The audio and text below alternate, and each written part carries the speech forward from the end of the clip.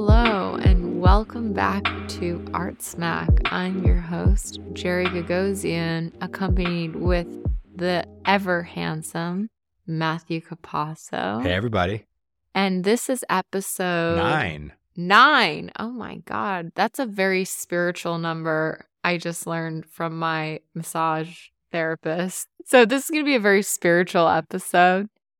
We have a lot of great topics on deck for you. Oh my God. I think my cat just destroyed a sculpture and he's looking at me like he could give two. Oh my shit. God. So he did. He really just did. Oh my God. Okay, wait. Let's get to the intro first. On this episode of Art Smack, we are going to answer a question from the audience. And by the way, we're also going to let you know how you can get in touch with us because we want to start answering more of your questions. We're going to talk about some drama that's going on at the company Masterworks. And then we're going to wrap up with, I think, the thing that's on everybody's mind, which is Kusama. Kusama. So stick around. Welcome back to Art Smack. We missed you. Now for a section that I like to call Listener Question. What is this voice? This is like a very nice lady at your local PBS channel who does story time for all the young, bright, brilliant-minded children. Or maybe it's Mrs. Doubtfire. Yeah, I don't know. I was going to say you sound like Robin Williams. Okay. Cross-dressing. Well, now I want to do a different accent for... What's this section called? This segment called? This is called Listener Question. All right. So this is a question that someone sent in through our email. This is a question. So by the way, guys, if you ever have like a burning question, just feel free to reach out to us at Hello. Jerry. Or we have a Art Smack podcast dedicated email address. What is it? Yeah. So this is the best way to do it, right? Yeah. Because Jerry, you can ask Jerry questions about the IG, but on the podcast, if you want to submit questions, which we'd love to hear, it's hello@artsmackpodcast.com. Oh, that's pretty easy. Yeah. So we'll link it in the description of the show. Yeah. You know, flood that with questions, topics you want us to cover. We're happy to go through them. And No PP pics, please. Please. Do you know that I got 4 PP pics this week? Are you serious? Yes. You really made it when the DPs start coming in, you've reached a certain level. No. I knew I made it today because you know what message I got in my box that I won't go like full into? You know that you've made it somewhere when a DM starts out with the following phrase, and I quote, "Yo, bitch, you need to chill the fuck out." Hell yeah. I was like, okay. I mean, actually, if anybody does need to be told to chill out, it is probably me.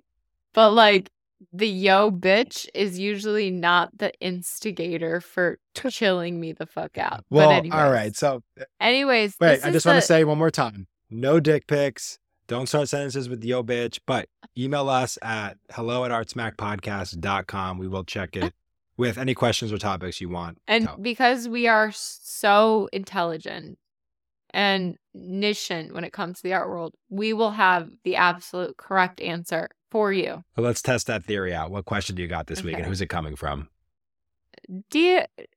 Oh, please we've done enough. I want to do a voice. No, read it. Dear Jerry and Matt. Okay. Loving the podcast and would like to hear your thoughts on this.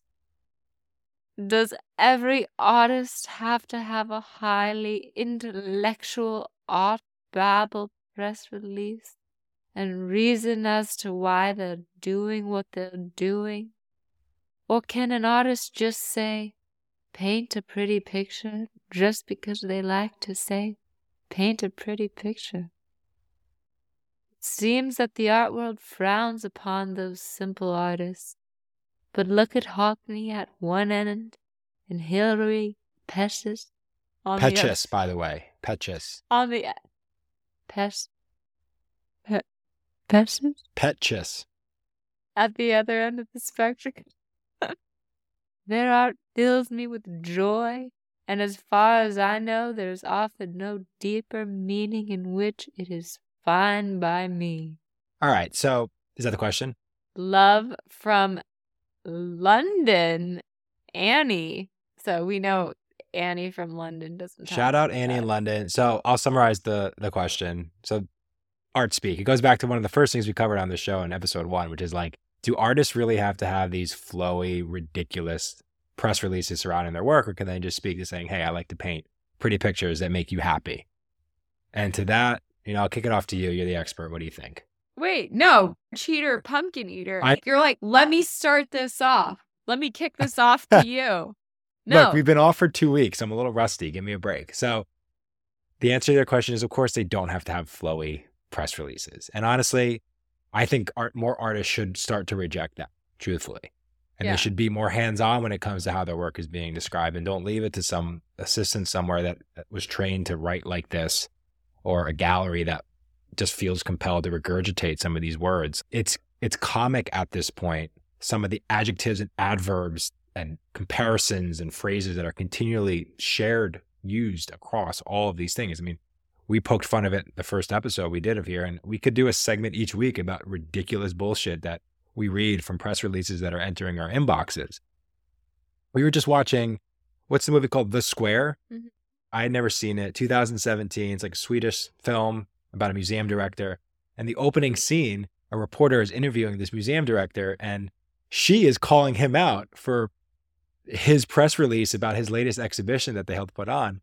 And this guy's going through an existential crisis, and he's listening to her read back his words, and it's using language like the comparison between two existential crisis points fragmented across different attitudes about conjecture across human beings. You were like having a seizure on and the sofa. You were like so uncomfortable. I couldn't listen to it. And he, in the movie, is so self-aware of his bullshit that he's like, nah, next question, I don't know how to say. And that was in 2017, and it's only gotten worse since. So that would be the answer to my question, Annie, is that I'm sick of it. Most people are sick of reading that stuff. And I think it's long due for artists to be comfortable to say, this work is about, my fear about this. And these are works that are describing that. Yeah. It doesn't have to be an exploration into the depths of the soul underneath of upon which I could go on for days. So here's my answer. This is the truth. I'm going to drop a truth bomb on you for all you people out there. In all honesty, 99.9% of most artists don't have business speaking about their art. They don't. They should just make their art. They should make their art. Unless their art is speaking. My art is speaking. My art is writing. Then I have my responsibility, therefore, is different. But if I was a painter, my job is not to speak about my painting or write about my painting. And I think that in this attempt to professionalize the art world in a rush, people have done this. Instead of the important things, let's actually teach you how to make money and pay your taxes and do stuff like that. It's kind of like public school education where let's teach you things that don't matter at all. Yeah, let's teach you speak.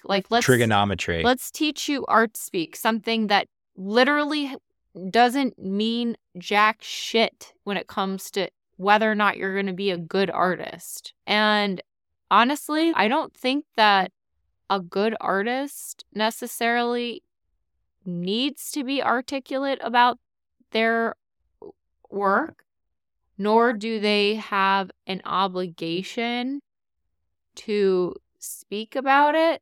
And also, no offense to my artist audience listening, you guys aren't always the best at talking about your work. Sometimes your work is just amazing as it is. Cool if you want to tell me about your process. Cool if you want to tell me about very loose, general, like I drew inspiration from this, or this came from like a moment of this, or blah, blah, blah. But flowery language where you're using like polysyllabic language that is like just proof that you once took the SATs is so unnecessary when it comes to what it means to actually be an artist. Yeah. And if I were a painter or a sculptor, well, I am a sculptor actually, but if I were a painter, which is, the number one medium right now, the most popular one, I would straight up put a moratorium on writing. I'd be like, no, no, thank you. I don't write. No, I don't write about it. And I'm not going to, and as a gallery, you're not allowed to either. Like, why? No one reads that anyway. No one reads that. If anything, do a TikTok, 30-second interview with me, because that's the attention span of a contemporary audience. But and that's dancing to Ariana Grande song. That's really all anybody wants to know anyway about the work, period. Nobody wants to know anything else. Nobody wants to know like the deep-seated core, no, nobody wants to know. I think, if I may, I do like to hear about what's going on, what informed the work, what ideas are being explored, because sometimes I could always form my own opinion, but learning really from the artist's mouth, to me, can enrich the work, the experience. But let me just finish, and then please.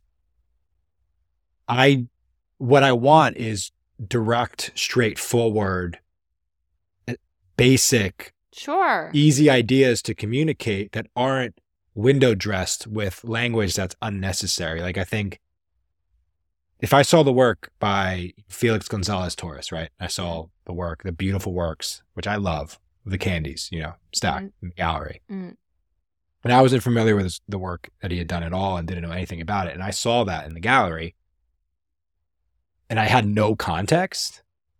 I don't even know how I would react to it. But the simple ideas that he was communicating about, lost loved ones, I don't need that to be brushed in some crazy, flourish of words written by someone with, an MFA in art speak. The simple idea about this is a work about, tragedy in this artist's life and a depiction of it in this physical form, to me, is beautiful enough. It could stop there, at least as the communication to me. So I would say more straightforward, intentional speak around your work, to me, I think would be welcome. Yeah, I agree I will not disagree with that. One other thing I'm going to say, and then we can leave it unless my next monologue really inspires something to come from you, which is that, life, if we are lucky, is long. And it is also filled with many long, hard lessons yet to be determined in a young 22, 23, 24-year-old's life and brain yet. It is very rare and very uncommon for there to be a wisdom Einstein who also happens to be like Leonardo da Vinci, right? Many times you are born with a talent, and then it takes years to hone that talent into something that is more than just a born talent, into like an amazing skill that puts you at the level of genius. And then while you're going through that, you go through this other process that's incredibly painful called being alive and living all those psycho lessons that we go through. And it is usually not until midlife or later that we actually have something really in-depth or truly insightful to say about what our work is about. And what I mean by that is, for example, the last couple weeks, I went through major loss with a friend. And when I received the phone call that I'd lost my friend, I did not have this immediate response of asking this person a bunch of really intelligent questions about who, what, when, where, why. I did not have anything to say. My mouth dried up. I said, "Thank you for the phone call." And I hung up the phone, and I was silent for about 5 to 7 minutes until I walked downstairs and tried to tell you Rebecca died. And that's all I could say. There was zero wisdom because there was no moment, no time for introspection. Mm-hmm. And even now, 3 weeks in, 3.5 weeks into this, the introspection is only just beginning. And because of the terms under which I lost my friend, I don't think I will learn this lesson and understand this and then in turn this into something called art or put this towards something that I eventually call art for a very long time. And because we live in this period where young people are being told to professionalize and be artists super young and come up with this faux poetic, wise language about a God-given talent that they had that they haven't even had time to actually develop. And then add on top of that fake wisdom is a fool's errand. It takes decades. It takes so long. No, I think that's really well said. I do. And I agree with you. I'm sure I'm going to piss a lot of people off because I know, especially like I used to have this, I believe have her as a friend. She lives in Italy though, so I don't see her anymore, Melanie. And we used to talk about everything in life. And our favorite reminder to each other at all times was feelings are not facts. But we're both artists. We're both very sensitive. And we would be like going through life and interpreting like every single moment of our lives as if this is it and this is reality. As if like time and further lived experience and other relationships and other kinds of setbacks and then other successes and all these other things aren't what actually propel us towards being like these more holistic versions of artists instead of these children that are like coming out and being like, I'm an artist, give me a solo show, and these paintings are worth $80,000, and let me tell you what they're about, and it's baby child. As far as we know right now, they're just pretty pictures, and they're not about anything yet. Suffer first.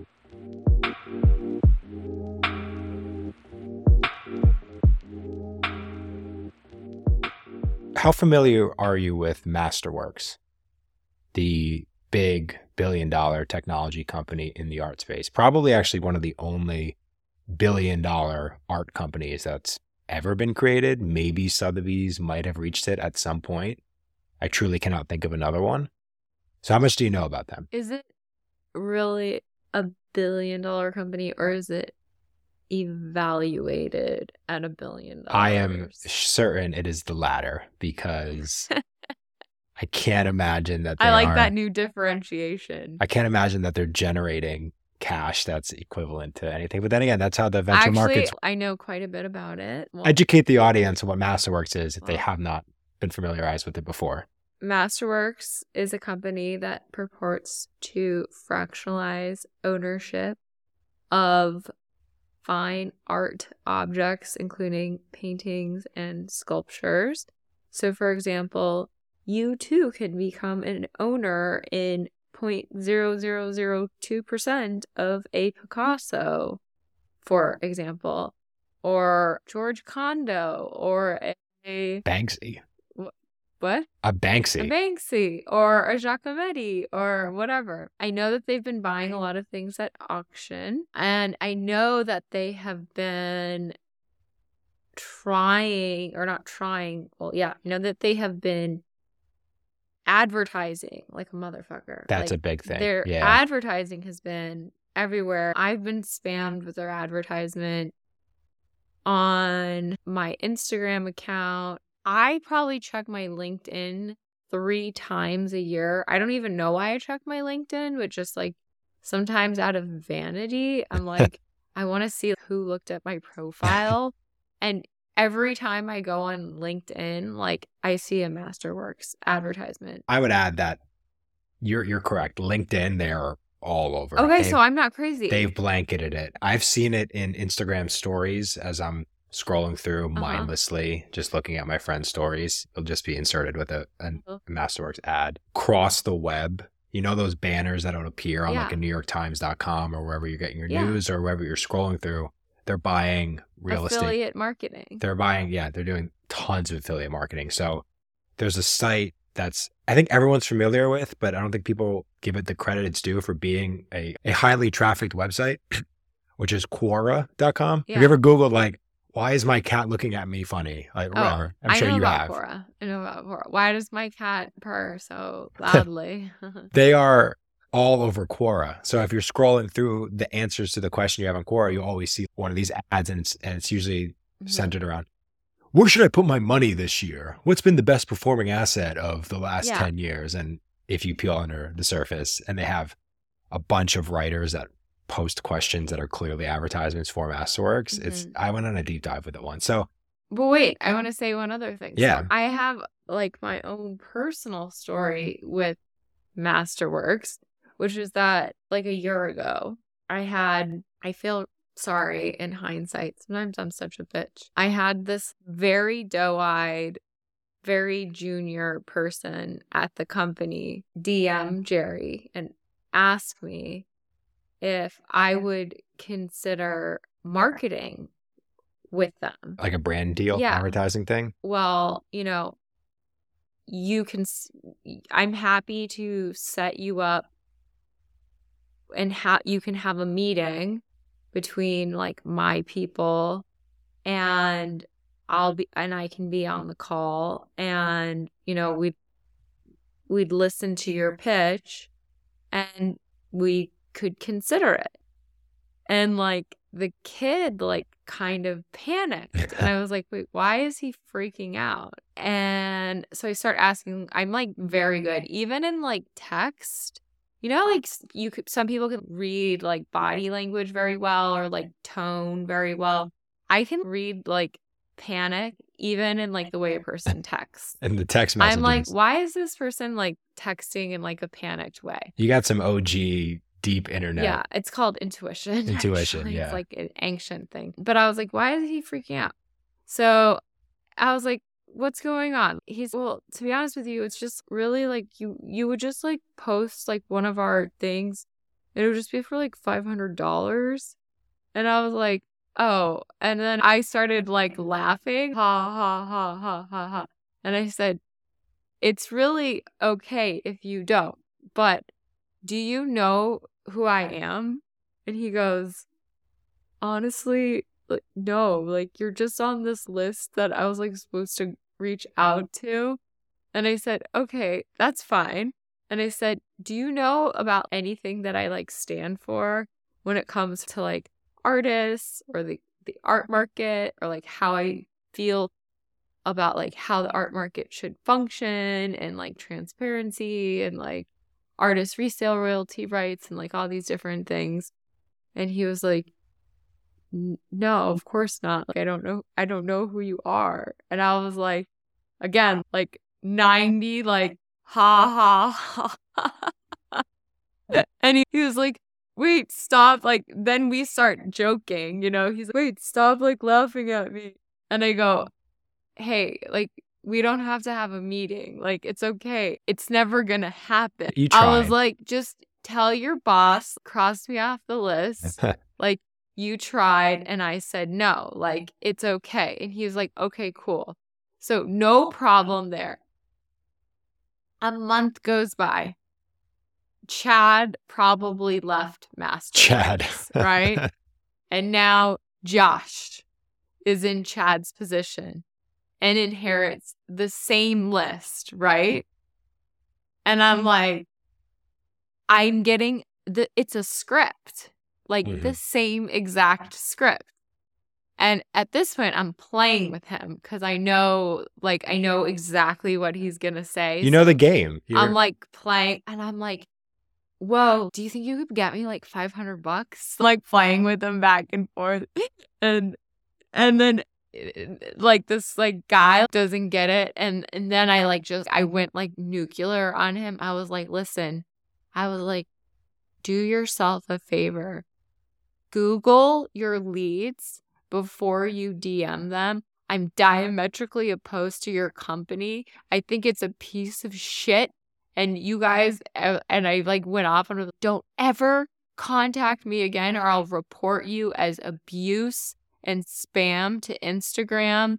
This is so violating. I've already asked you guys not to contact me before once again. And once again, the kids, oh my God, ma'am. Getting called ma'am in a DM is like very like offensive to me age-wise because I'm like, okay, like because you're like 24. I'm like 37, but come on, ma'am, I am like so sorry. I just got this list and was like told, and I was like, take me off the fucking list. So it's funny you bring up that example because I think it's actually a perfect lead-in into why we wanted to bring up Masterworks today in the first place. So on December 27th, the reporter at Art News, Angelica Vila, posted this expose that exposed some real issues going on at Masterworks.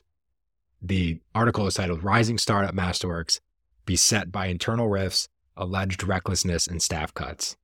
And one of the things she talks about a lot in this article is the sales techniques and practice that the staff members at Masterworks are being forced to go out and pitch to, I guess, not just to investors or people to actually use the product, but to talent or marketing kind of things. The way that they're selling is just not right. And I'll read some of the other things that have come up here, but I actually tweeted a little summary of what's going on. So I'll use that to kind of structure this. So first off, like Masterworks, I don't know if they were the first, but there certainly haven't been the last of these companies. I mean, dozens have literally started to look at art fractionalization. And it's always around this idea of we're going to democratize and provide transparency in the art world. It's, yeah, are you transparent even? Like, how are you leading the way with your transparency? So the thing is that they've raised like hundreds of millions of dollars from venture capital. And I'm going to read some of the companies and let's see if you've heard of them. So obviously there's Masterworks. There's something called Particle. Have you heard of Particle? No. That's a gentleman by the name of Loic Gauser. Oh, yeah. Used to run Christie's. He set that one up. Mecenas. Oh, so wait. Particle is one of the it's another fractionalizing company. Oh, okay. But he uses NFTs. That's like a whole nother kind of different model. But Mecenas, RIP, NFT. Look Lateral, Art Square, Malevich, Artopoly. That's my favorite name, Artopoly. And then there was another one that just posted, that just did a ad buy in Artnet called Art Trade. So I tweeted this as well, and I think people should heed my advice. Stop putting art in the name of your tech art startup, please. Yeah. We're sick of it. We've seen all of it enough. Well, one thing that is interesting to me is you're telling me this article just came out, right? It came out on December 27th. Okay. But I don't know if I don't think it's like that much of news. Like, for some reason, I already knew about this.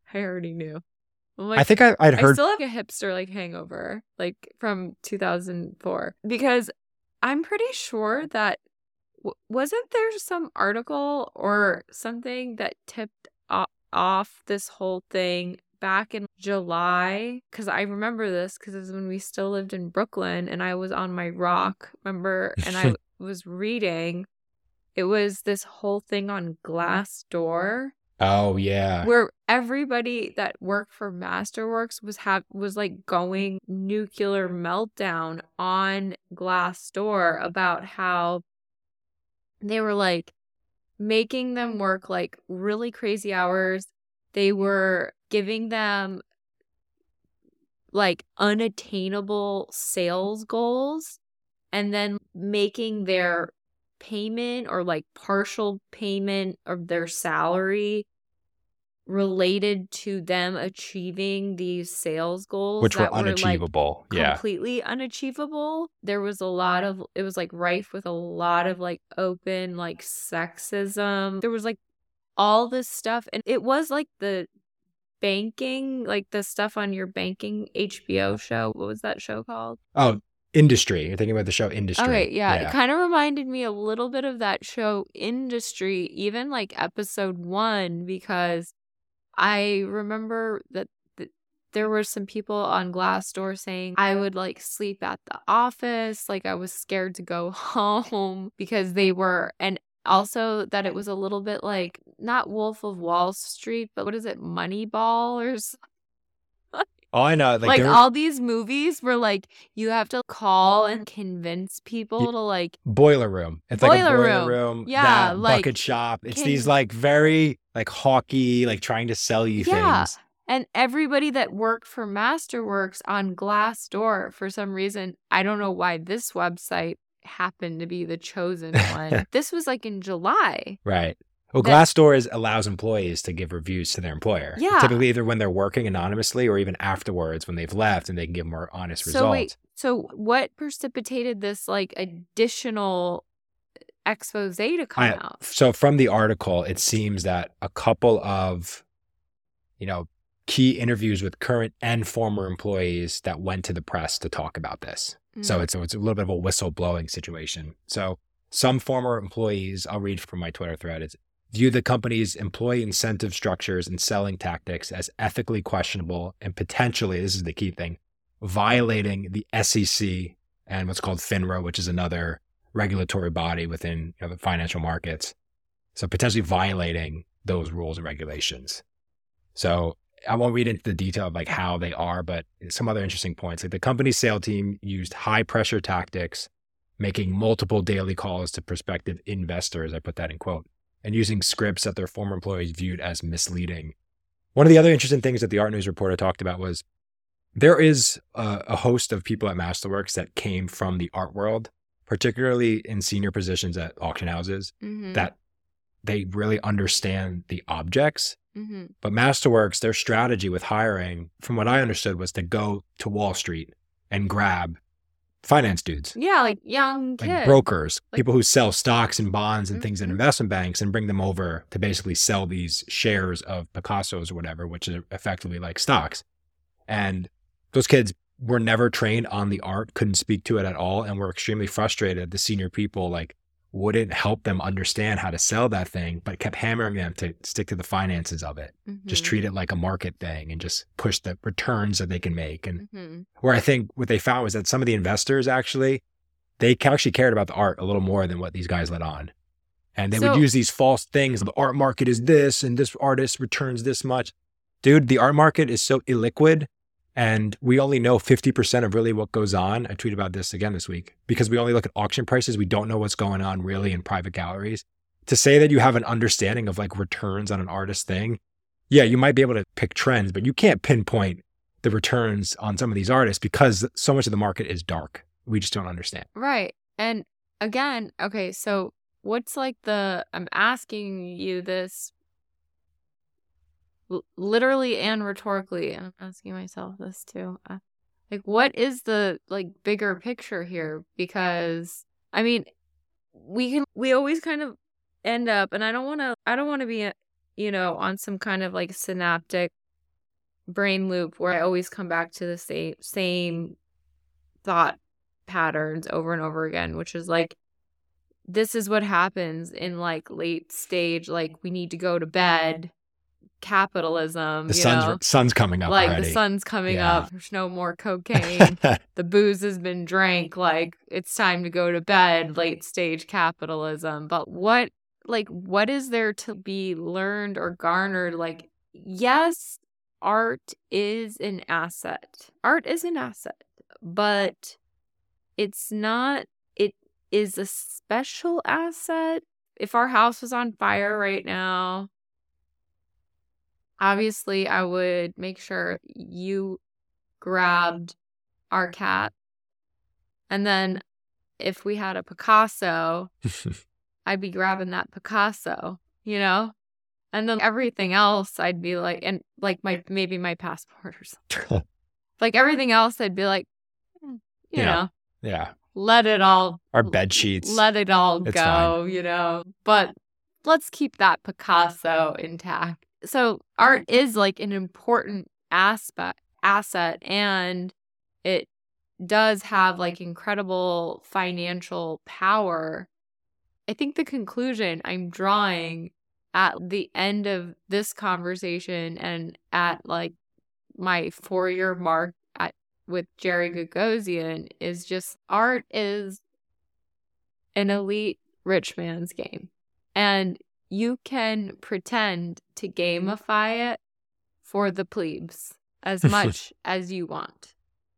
And you can do fun, cute things, make NFTs or do prints, or, you know, occasionally there'll be moments in like the market where emerging contemporary art is very affordable and suddenly the plebes feel like they're a part of it.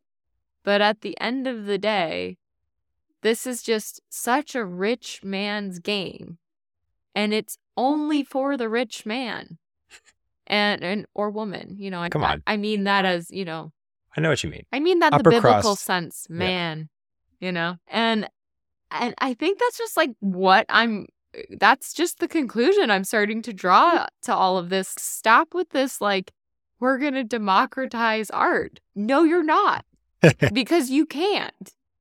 Like, you can't democratize something that, on one hand, you're going to tell me is worth hundreds of millions of dollars, if not is priceless. Like I've never heard of $1 billion work, but I've heard of works being called priceless. So we'll go from hundreds of millions to priceless. So if you're telling me that there are objects that exist in this world that are priceless, like the Jeff Koons hand holding the balloons, or, you know, where you put the sundial in Greece. The Vatican. Anything in the Vatican. Yeah. Price, you know, priceless. You know. The Mona Lisa. The Mona Lisa, priceless. If you're going to tell me, like, on one hand, there's that, but then you're going to also, on the other hand, tell me, like, but we need to democratize it. And then you're going to print, you know, 40 million Mona Lisa fridge magnets. But then you're going to say, that's kitschy shit. And that's trash. And if you like that, you are liking the less superior, lower version of the pure essence of the original object. You're basically saying there's no such thing as a democratization of art. It does not exist. I'm just running around in circles in my head with these like art school like rumors of things like democracy in art, and coming to the conclusion that as sweet of an idea as it is, and as much as I would like to tell myself that these things exist, the closest thing that you will ever experience to democracy, freedom in art. Let's just go to freedom in art will be you and whatever you can produce as an artist or as a person. Really. And I think art can be democratized in this way. in the viewing of it, sharing it with others, the exhibitions. I think what we're talking about here is the collecting game and this idea of democratizing art collecting. No, but it is the same thing, because even if, sorry, I politely disagree, but it's, if your 50 million Mona Lisa magnet is a fractionalized version of owning the Mona Lisa. No one can buy the Mona Lisa, but 50 million people in this instance can buy for $3.99 in France outside of the Louvre, €3.99, this little piece of memorabilia, and they own the Mona Lisa. They own that little tiny thing, right? Right.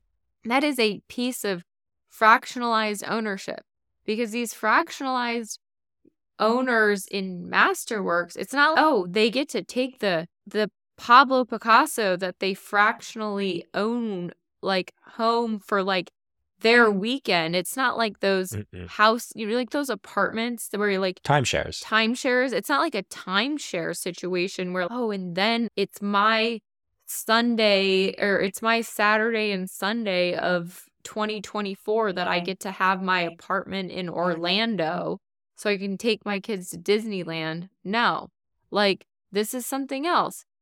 So, like, with fractionalized ownership, this is just, again, another model. It's like a trick. It's a game to sort of scam and skim, like, money off of people who fall for, like, words like democracy, art, and then also know in the back of their minds, the art world, that's a rich man's game.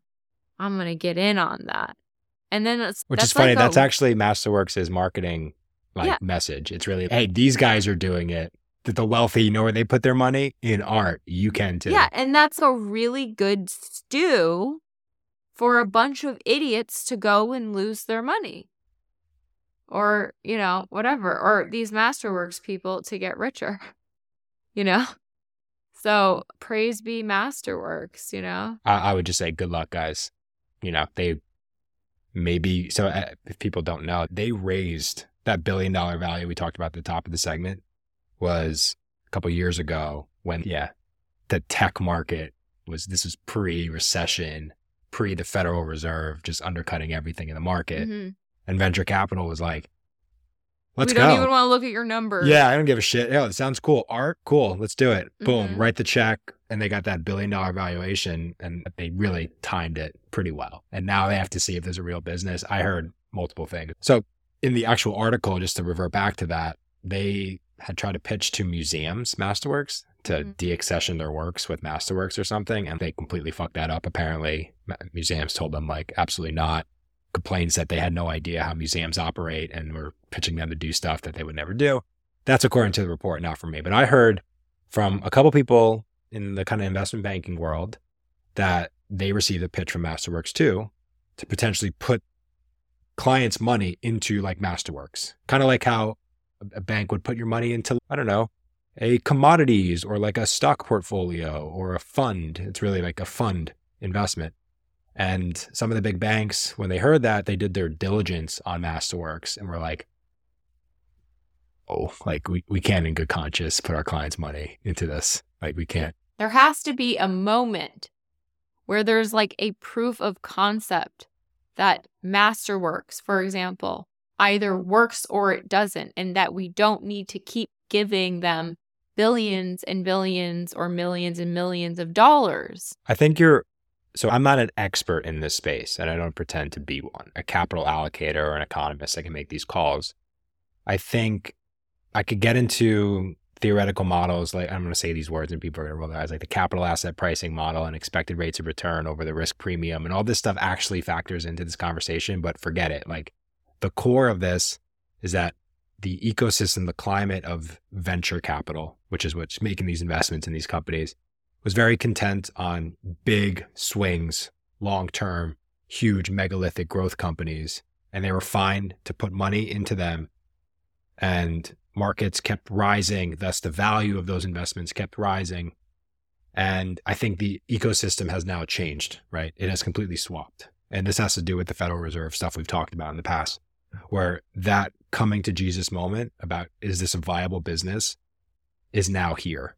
So it does take a macro change and a backdrop to shift. And all these models that these guys are operating on, the assumptions have now changed. When you can get a treasury bond that can pay you, 4 or 5% interest return, why are you going to do all this risk with these startups for a 10, 15, 20% return? There's a different calculus that you'll have to make there. And I think the ecosystem of venture capital was just very accommodating and lenient to founders for a long time. Founders had a lot of power. Trust my vision. Let me make this investment. Let me hire this staff.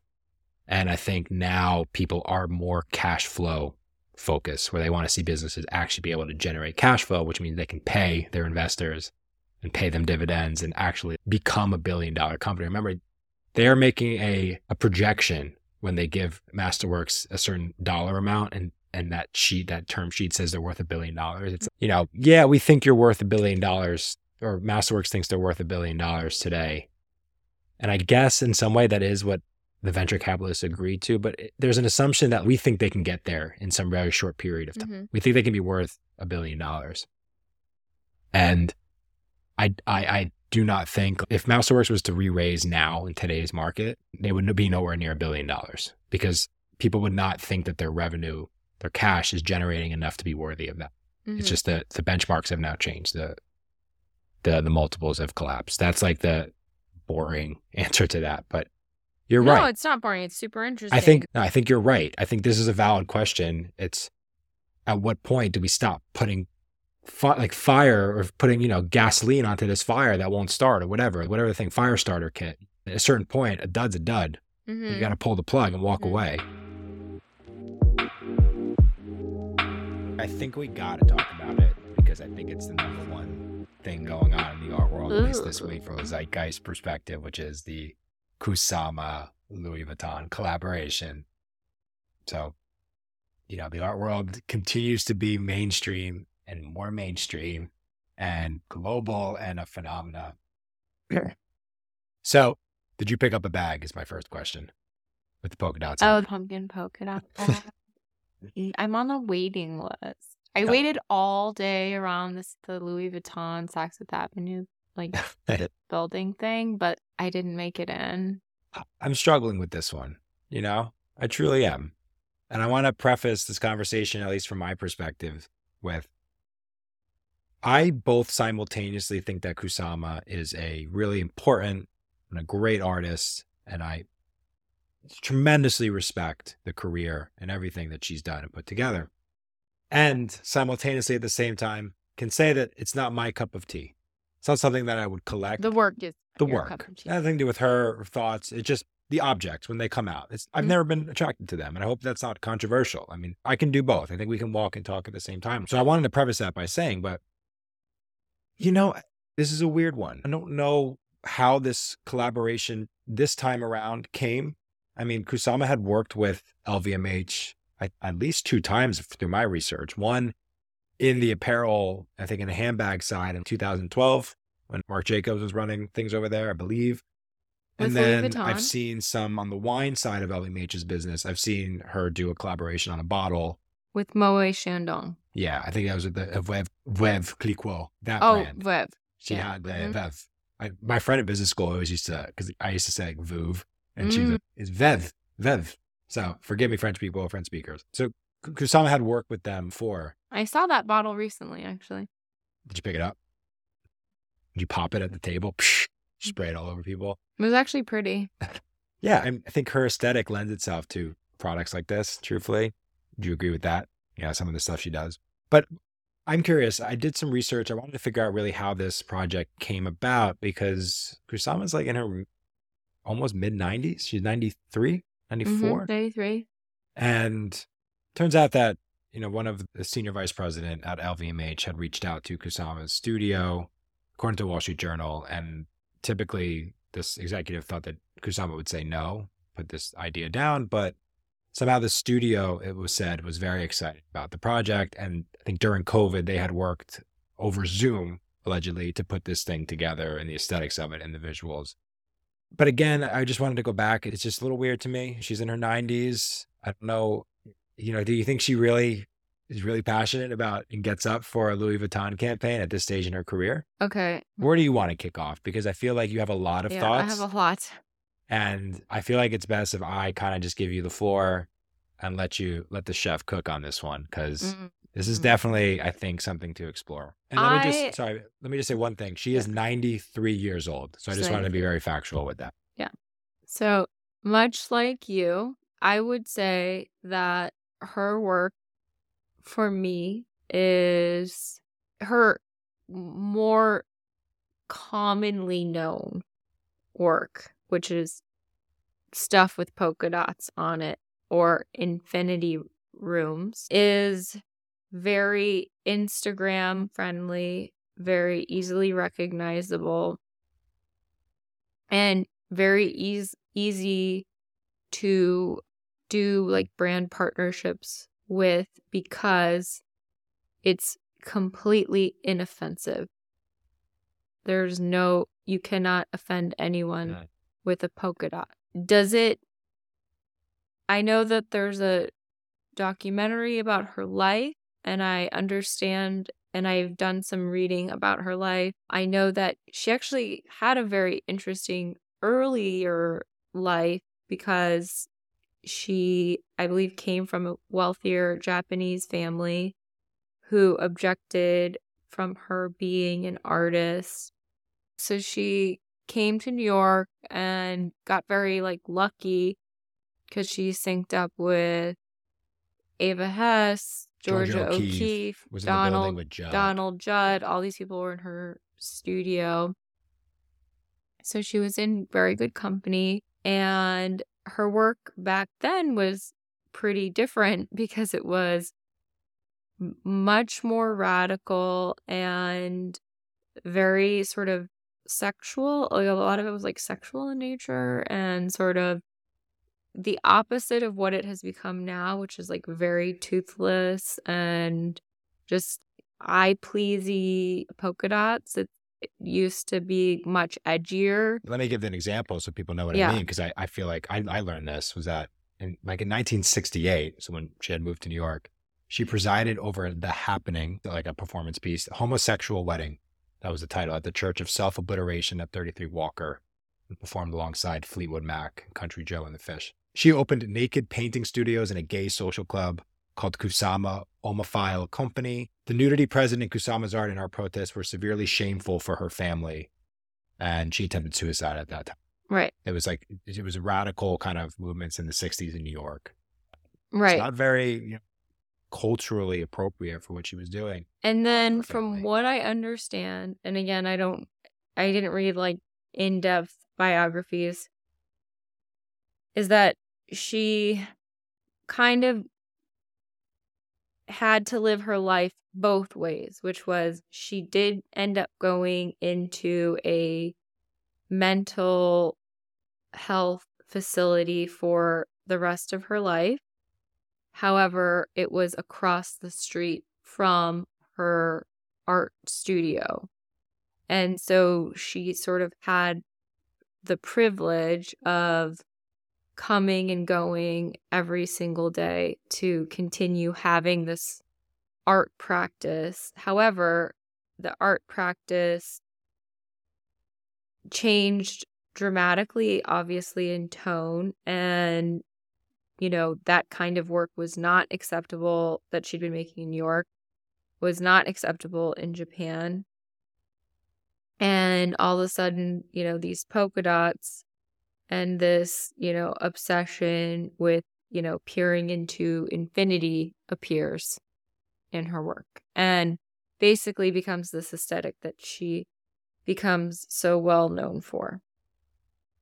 And that's fine. That, again, doesn't bother me. Sure. Nothing bothers me about brand collaborations with artists. Like over the last couple of days, I've had a lot of people trying to insult me by saying I'm naive and idiotic because, it's fine for an artist to make money, and like brand collaborations are like just another way for an artist to make money and to be patronized. And no shit, Sherlock, I have brand collaborations and I work with brands. So I would never be a hypocrite and say that brand collaborations are bad. They are of not. course. I think they can be done so well and in a great way. And What tipped me off that this was not right a couple days ago was, first of all, when I noticed the scale of this campaign, I was like, this is very big for an artist who is 93 years old. And I started looking at the initial images for the campaign, and I thought, that's interesting because that's not a 93-year-old woman in the photo who's handing the Louis Vuitton pumpkin to the white model who's wearing the polka dotted jacket that, Kusama helped design. So immediately I was like, that's weird. Okay, is it Photoshop or is that like a robot, or like what's going on?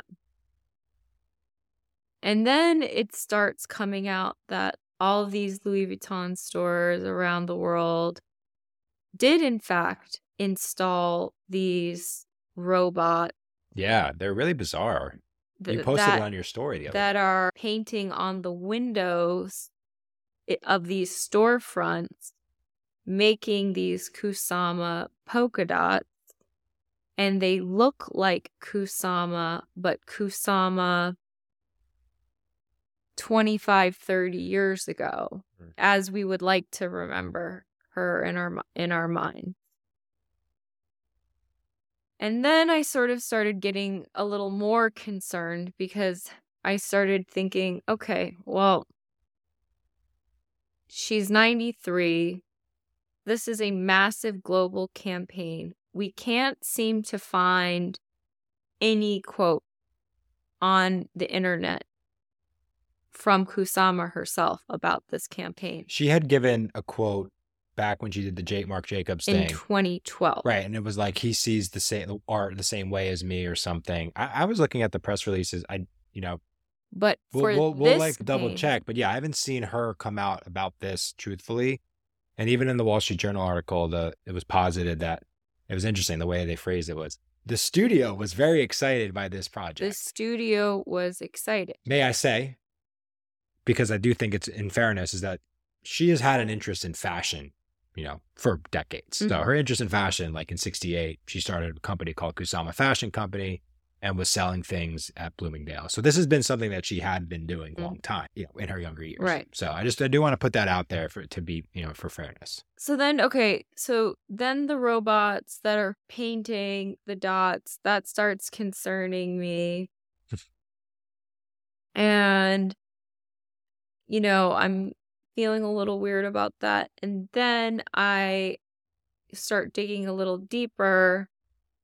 And I noticed that recently she'd had a major made for Instagram solo exhibition at a museum in Hong Kong called M+.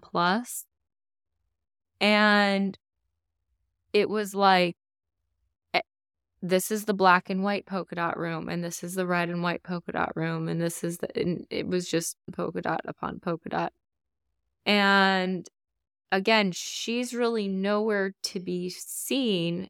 However, I kept sort of following on this like rabbit hole on the internet, and what I did come across was right around the time of this M+ show, which also just occurred, are some pictures of, it's a picture of her along with, in a carousel, because it's on Instagram, a video of her.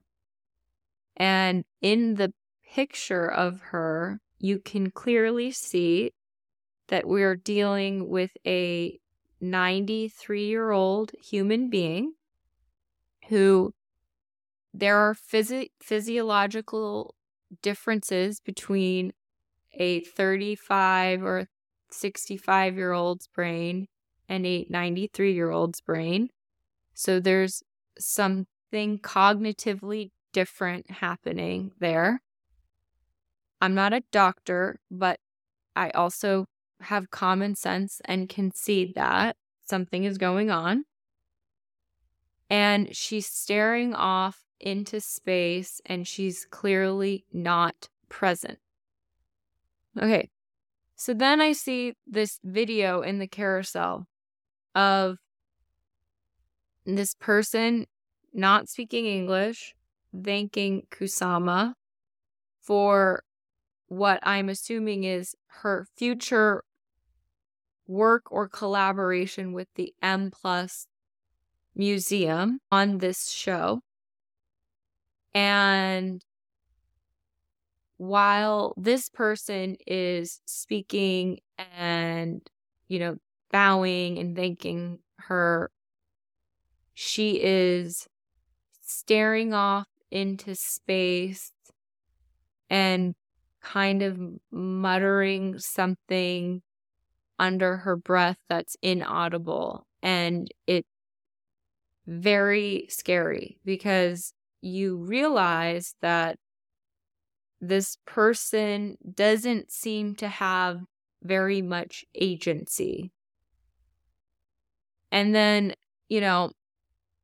I kept asking myself, why does this bother me? Why does this bother me? What is bothering me so much about this? And I think that this is what it is.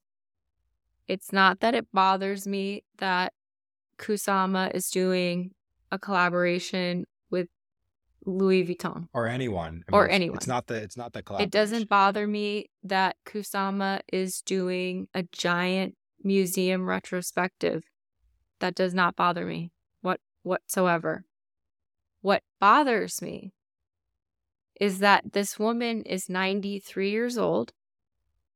Her mental health has been in a questionable state for self-admittedly, right? Yeah. For well over 40 years. She's in a very old geriatric. And what we are watching is somebody being worked to death in public.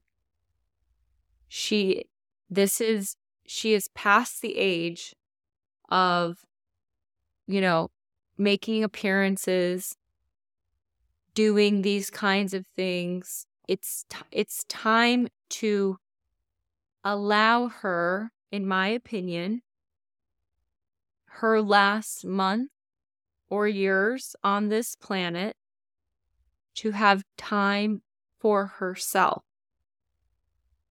Not to be pushing her to eke out every last penny and cent that you can from this woman before she leaves this planet.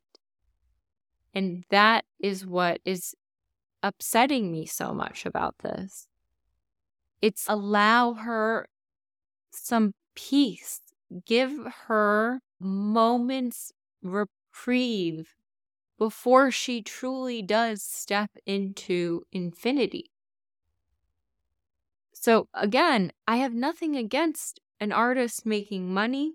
I have nothing against her having major global collaborations. Jeff Koons has worked with these guys before. No. Like male artists all the time are doing collaboration. Cares? It's not that is not the argument. Right. The argument is she deserves to have those opportunities. It's a matter of dignity. It's a matter of human dignity. And at a certain age, my grandmother's 100 years old. She's turning 100 in February. And she's still pretty sharp. She still plays bingo. She admits to me she cheats. It's really funny. I don't know how you cheat at bingo, but she admits she cheats. She's really a character. She still has a sense of humor. She's amazing. She's a full-fledged human being in every sense of the word, but like the woman wears a diaper. She is wheelchair bound. She depends on so many medications to keep her alive. And her preoccupations have slowly, whittled down to things like what is for dinner? When does she get to go get her new coloring books for the week? And when are her daughters going to come visit her? And that's not because my grandmother lacked something cognitive. It's because naturally, when you get to be around the age of 100, your brain is functioning differently. Yeah. And we're watching this happen to Kusama in public. And there is something about like giving her the privacy and the dignity to allow the end stages of her life to happen on her own terms, not paraded out to the very last moment. I mean, I can think of whether it's these fashion collaborations. Do you recall the I think it was Botanical Gardens in New York had these big sculpture gardens with her stuff. Speaking of Super Blue, we did a few weeks ago, like there was an installation, like a Kusama experience. And I remember seeing people on my timeline, my Instagram, that aren't people that were going there to take the photos and waiting for long lines just to get into these infinity rooms. Retrospectives, public installations. Geez, man, it's a lot. It's a lot of activity. I don't know how they're doing. I mean, I assume she's got the studio, which there's the Kusama Studio website out there. It's kind of funny. It looks like a Internet 1.0 style website. She's obviously got the backing of David Zwirner, Ray Moreau. So she's got, these big global things that can help coordinate such, but it is a prolific amount of activity happening into her late 80s and 90s. We've seen just tons of big global projects. And also, what about consent? I'm sorry. You always hear these like things about like lawsuits that usually happen after people die, where it's like the nurse or the housekeeper or somebody who like somehow convinced the like millionaire or the billionaire or whoever to like will over their life's fortune to them, It's like the plot and then Knives Out. Yeah. and then they usually end up getting taken to court and like sued because there is like a consent thing that happens in reverse when you get older, where you start losing certain faculties to make certain decisions, which is why having guardianship and people that are around you to like truly love you and truly protect you are so important. And it would appear from the outside that she's not being looked after. We can only guess, right? Yeah, like I said, from the outside. We don't know. She may have, what I can tell, outlined earlier, this wasn't something where she raised her hand, told her manager, hey, I want to work with a fashion brand on this thing. This came from the brand to her, which I'm sure a lot of these projects do. They come into the studio or they come in through the galleries. And I have to imagine that she was pitched this by her managers when they heard it from LVMH. And she must have given the thumbs up, probably because she's worked with LVMH before and in fashion for decades. But it's a lot. It's a lot. And like you said, for what I imagine, she doesn't need any more money. God's sake. I mean, this is not done for financial burdens at all. Somebody was like, maybe she needs it for healthcare. Medical does. Look, Kusama's paintings sell for millions of dollars in primary market, and everything she does, she touches, she turns to gold, and she's one of the highest selling. I think she holds a record maybe for the. Regardless, I don't want to get my facts wrong. So she's a very prominent seller of her own art, and she's well to do. So I have to imagine. So then I think, like, why do this project? I mean, you saw some of the items, right? Are they groundbreaking? Are they like aesthetically art objects? No, they're polka dot Louis Vuitton bags with literally colored polka dots on it, which makes me think that I would speculate, but I would not, die on this hill that I don't think this is something that she was like, I want to do this. This is a passion for me at 93. Let me get up and help design this stuff. I do feel like maybe there's an external force out there that was kind of driving this. I don't know who, and I don't want to speculate, but please. The only sort of other conspiracy theory that I could throw into the mix. We're trafficking conspiracy theories now. Yeah, which, by the way, I heard this thing. Conspiracy theory is a bad term to use. Have you heard this idea? Conspiracy theories are calling something a conspiracy theory is a bad term to use because what it is, it's a thought limiting phrase. Yeah, because it's like that you call someone that or conspiracy theorist and you're discrediting everything that comes exactly. Up. Right. So I try not to call things conspiracy theories anymore. But one person in my comments said one thing where I was like, I kind of wanted to slap them. And then I was like, this goes in the pile of maybes because everything is a maybe. Kusama is not here. And I don't think that anybody's going to give us the truth about this. So we're just going to have to go with conjecture and ask ourselves what we would personally want. Should we be in this situation one day? But somebody in my comment section said, you know who is to blame for all of this? She's to blame for all of this. She has like a historically, I guess, according to this person, who I do not know, and I did not fact check this because it was literally right before we started recording, she has this reputation allegedly that precedes her of having an ego of epic proportions. Mm-hmm. So somebody was like, it's actually her fault because this is definitely what she either would have signed off on or did sign off on a long time ago, which would be AI robots that were trained to think and paint and look like her that are making her work into infinity. Yeah, that's a major cornerstone idea for us, the infinity. So maybe, I don't think so. I still stand by, I think we're witnessing somebody essentially being worked to death in public.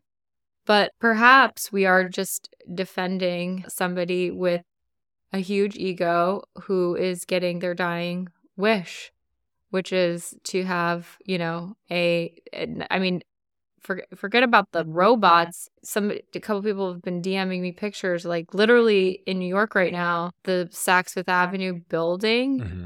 There's like a 200-foot portrait of Kusama on the side of the building. Jeez. So like the woman, if she was humble 3 days ago, she's not humble today. I was reading through the comments on your post, your Kusama, and it has really sparked some conversation. And somebody said it could be a whole book, just the comment. You have people on two sides of the spectrum. One side stating that, and I see both sides, by the way, stating that she deserves this success and this praise. Male artists have been doing these brand partnerships for a long time.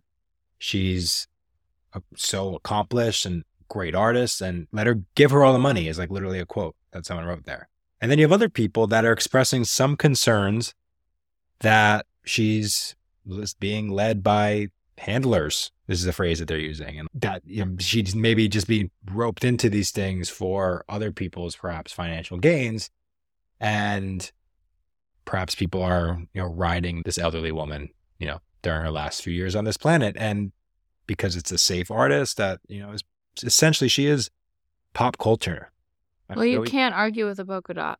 You can't argue with polka dot. Except maybe you can, because what were you saying when you looked on Louis Vuitton?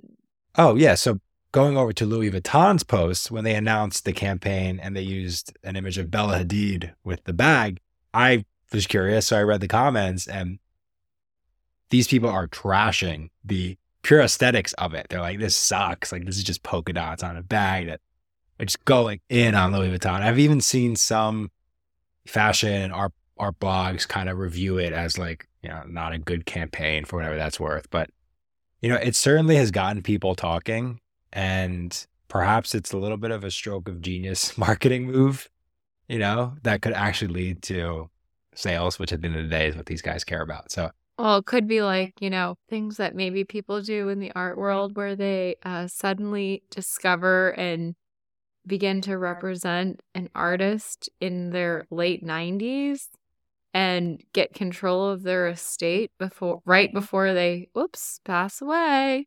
And all of a sudden, all of their work is worth a lot of money. yeah. So But it's an interesting one. I don't know. Well, I'll just say this and then and whatever else you got. But for me, this has been conjecture. I want to say that. We don't know. Of course, we don't know. She could have been like, I want to do this. I love Louis Vuitton. Let's go get all my troops in line. Or it could be something else. But it is worth at least raising the question as to what went on here, and, what led to this campaign. I'm curious, and I hope someone is really looking into it. So thanks, everybody, for listening. This has been episode 9 of Art Smack. Sorry for the little hiatus that we went on for the new year, but we're feeling rested, recovered, and ready to push this show even further in 2023. So, as always, go to Gagosian.com. Particularly pay attention to the merch, because I don't know if you saw, but Jerry and I went live on the website. We did Jerry's Home Shopping Shopping Network. We plugged all the cool merch that's available. I'm wearing one of the hoodies right now, the one that says Smile if you hate the art. And I got to say, it's one of the most comfortable things I've ever put on. So. Wow, thank you. I sewed that myself. Yeah. We got a special episode coming out next week. We're going to do an interview. Oh, tell them about it. Tell them about it. I want people to be slightly surprised. We got a great guest. It's going to be our first real interview show with you and I going out and meeting with him. We're super excited. We'll share more information later. How can we describe this person without giving them away? He is a member of the New York Times. A member of the New York Times and one of the most important art critics. Writers that's living today. And writers that's living today. Yes. Yeah. So look out for that episode. It should be coming out next week. Mm-hmm. Other than that, anything else to plug on your end, Jerry? Speaking of Gagosian.com, I'm going to be writing something that will be coming out this week. So make sure you're subscribed so that you get that, because it's for our subscribers only. And also, I am working with a very talented person to completely, utterly, and devastatingly forever change Gagosian.com and make it a place you actually want to hang out and be on the internet. Cool. I'll be letting you know when all those changes officially take place, but there'll be more tiers, there'll be more options for you guys, and more opportunity for engagement on the site itself. So I'm really excited for it to come. All right, everybody. This has been Art Smack. See you later. See you on the internet.